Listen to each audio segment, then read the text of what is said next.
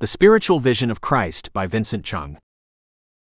So when they met together, they asked him, "Lord, are you at this time going to restore the kingdom to Israel?" He said to them, "It is not for you to know the times or dates the Father has set by his own authority. But you will receive power when the Holy Spirit comes on you, and you will be my witnesses in Jerusalem, and in all Judea and Samaria, and to the ends of the earth." Acts chapter 1 verses 6-8.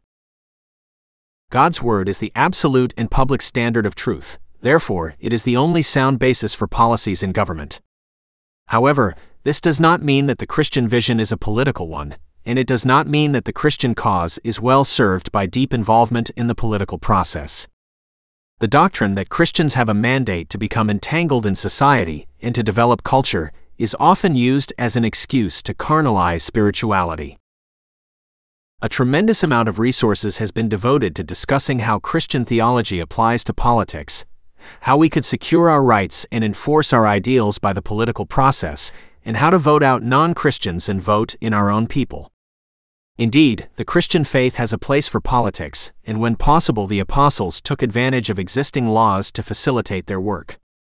In fact, it would be foolish not to take advantage of rights that we already possess to maintain a measure of safety and convenience in the gospel ministry. That said, many have lost sight of the true vision and power of Jesus Christ. Their goals and means have become heavily political. But to trust in politics is to trust in men, and men will always disappoint. The fact is that, unless we are referring to insurrection, advancing the Christian cause by politics only works as far as the non-Christians tolerate it. The laws of a democracy is not enforced by the immediate miracle-working power of God, but by ordinary providence working through men's cooperation and compromise, and men do not always cooperate or compromise. Suppose members of a weaker group protest for their rights, and members of the more powerful group compromise. The weaker members then declare victory, the movement has overcome. But they did not really win, rather for whatever reason, those with greater power showed generosity. Of course, it is likely that those with more power felt pressure and compromised due to self-interest, but they did not have to compromise, and could have suppressed the entire movement and bore the consequences. So a large group of youngsters can occupy a huge square and protest for democracy. The government could tolerate it, but after a while it could also send tanks and soldiers to slaughter the people and shut down the whole thing.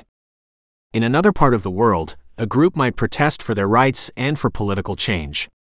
No harm comes to them, not because they are so mighty and frightening, but because the government tolerates them. They are deluded if they think they really have the power. Yet the movement could be worthwhile, because the people are taking advantage of the existing tolerance of the authorities to make additional demands.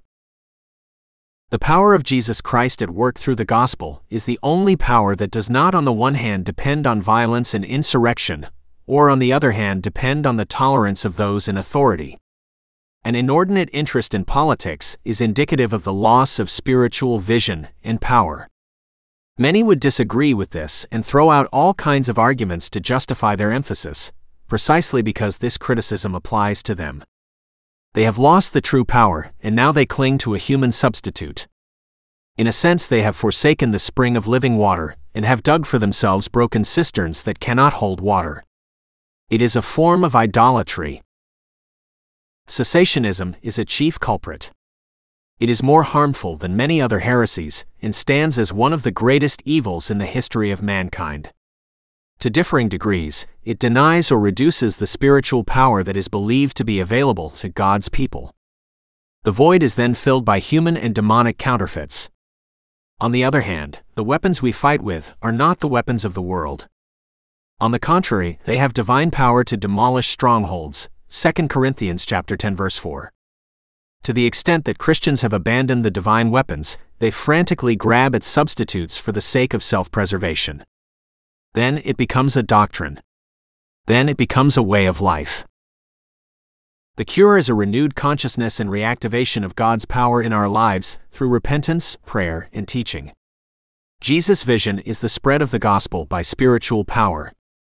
His strategy is effective in any generation and under any political system. You do not even need to be a citizen of the nation. If you are a citizen of heaven, then you have the right and ability to effect change in any nation. The world will not be saved by contending with the non-Christians on their own terms, and by operating under the rights that they offer us in the first place. And it will not be saved by violence and insurrection. Rather, the gospel is the power of God that will save everyone who believes. And the Bible knows no other way of preaching the gospel than by the power of the Holy Spirit.